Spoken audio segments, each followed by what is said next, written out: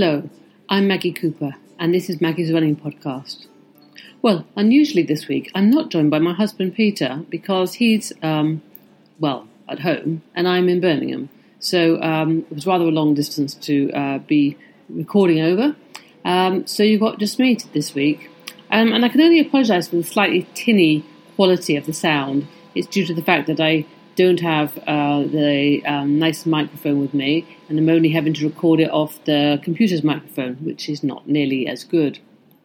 Anyway, this week's been an interesting week from the running point of view because instead of really concentrating on running, I've been concentrating on walking. Now, as I mentioned last week, I've been going to see my friend Anne and trying to learn how to run again by using a slightly different technique, a slightly different method, which is called the pose method. And in this method, basically, you I can't only describe it as you fall into each step rather than sort of pushing off and stepping forward. I've made a bit of progress, but I have to say I'm not sure that I'm all that good. I found that my hips are not very strong or very stable, and so I'm having to do a lot of work on what Anne calls bridges, what I call hip lifts or something like that, where you lie on your back with your knees slightly bent and lift up from there. But I found that even those I've been doing wrong all these years. Anyway, Anne suggested to me that most of the time, obviously, I'm walking around rather than running, and a lot of the pain that I get is really from walking or after I've walked quite a long distance. So she suggested that maybe I could improve my walking as well as improving my running. So I've been going along, and I feel a bit like I should have been going to finishing school or something in Switzerland rather than learning to run or running cross-country races in my teens, because really the way that I have walked almost the whole of my life has obviously been wrong, just totally wrong. And finding that I kind of slouch over, I suppose, mainly, and my hips are too far back, so it's not really driving me forward the whole time. So now Anne's given me a series of exercises to do to improve my walking, which has been quite interesting. But let's go back to the running, though, because I also did a bit of running, and Anne filmed me. Now, literally, I have only been doing this for 1 week, and I am a complete hill striker. You know, I just have always done that. I've got photographs of me running from a relatively early age. There's a classic one of me and my sister and my mum, which was taken for our local newspaper. And you can just see, you can see under my foot as my heel is striking the ground. It's just terrible looking back at it. And then that's basically how I've run the whole of my life, I guess. Apart from that, just tenacity and just willing just to try and run as fast as I can has propelled me through.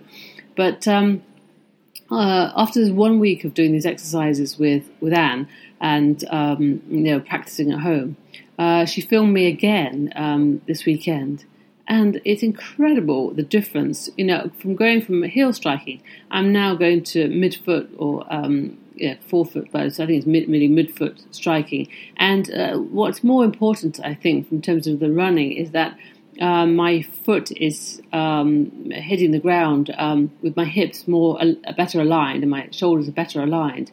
So I feel really sort of boosted by that, because I have to say I do feel pretty useless when I'm doing the exercises. I'm just not really very good at them. As I said last time, I can't really even wiggle my toes independently. She gave me these side planks to do. Oh man, I'm just so useless at them. I really am. And a lot of the other exercises, like my hamstrings, for example, just incredibly tight. If I can ever touch my toes again, I'll be happy. So to be able to make that much progress in so little time is unbelievable. Now, obviously, that needs to be translated into being a habit and something that I can take forward into running many miles, not just 100 metres up and down the road. But it's really quite interesting how some just small changes can really make a difference. Obviously, for me, I'm interested in getting better, that my foot doesn't hurt anymore. And that was why I'm interested in going and basically learning how to walk again. But I have to say, I don't think I've ever been prodded and pushed around as much as I have been this last week or so. But it's great because, getting me into the right position for walking will also get me in the right position for running. And I think that it's very interesting what difference these just small subtle changes can make and the benefits they can make. But I think that I've learned that, for example, my back, the top of my back is not very strong, my hips are not very strong, my glutes are not very strong. All those things are really important for running. And now, as I mentioned before, I've done a lot of these exercises with the Nike Training Club, but I think often I've not done them completely correctly. So I think I've been missing out on some of the benefits of them. I think that I've compensated by using other stronger muscles to kind of get through some of those things. So I think I will look at those with a fresher eye, as it were.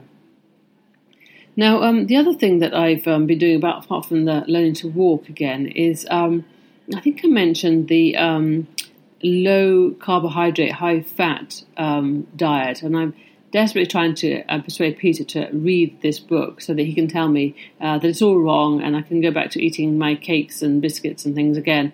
But it's been quite interesting because relatively recently, just this last month, the beginning of June, I didn't really switch jobs, but I switched location for my job. And pretty much every time in my entire life when I've ever done that, I have got ill within a few weeks of starting the new job, because you're just exposed to new bacteria and a new environment, new people that you're talking to. So you pick up germs that you're not familiar with.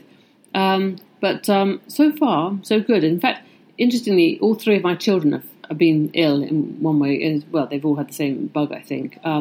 And so far, I also haven't caught that. And that was one of the things I was really interested in with this diet. Not really to lose weight. I don't think I really need to lose weight. But to improve my immunity.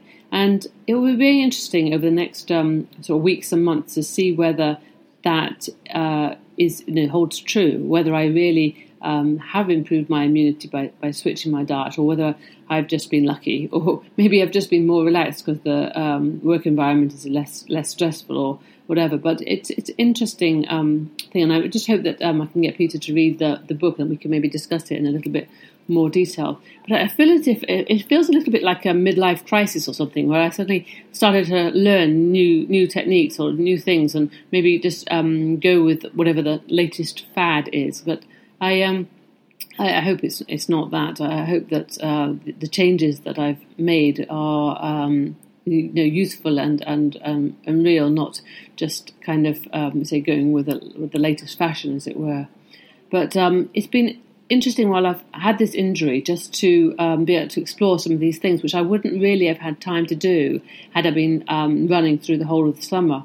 I think that's another important lesson I've learned, is that you can really make good of what is essentially a bad situation. I mean, I love running, and I haven't really been able to run. Actually, I ran 3/4 of a mile this morning, so it's not completely not running. But just to be able to do something else more useful with the time that I've now had available to me, and I really hope that it benefits me, and I'll come out the other side, as it were, stronger and a better athlete. If this morning's run along the pond was anything to go by, then certainly there have already been improvements, because I just kind of flew along there. I did have the wind at my back though, so maybe it was just that. But it's been an interesting few weeks, and I really think there is some value in this pose method. So if you're interested in knowing more about it, there's a book that you can refer to. It's called Running Revolution. And I've sort of worked my way through that, read it from cover to cover. But a lot of it is like step-by-step exercises and lessons that you can go through. But obviously I have the benefit of a proper teacher, so that's even better. Anyway, that's about all for this week. I hope that's been interesting, and hopefully Peter will be back with me next week to record another episode. Thanks for listening. Bye for now.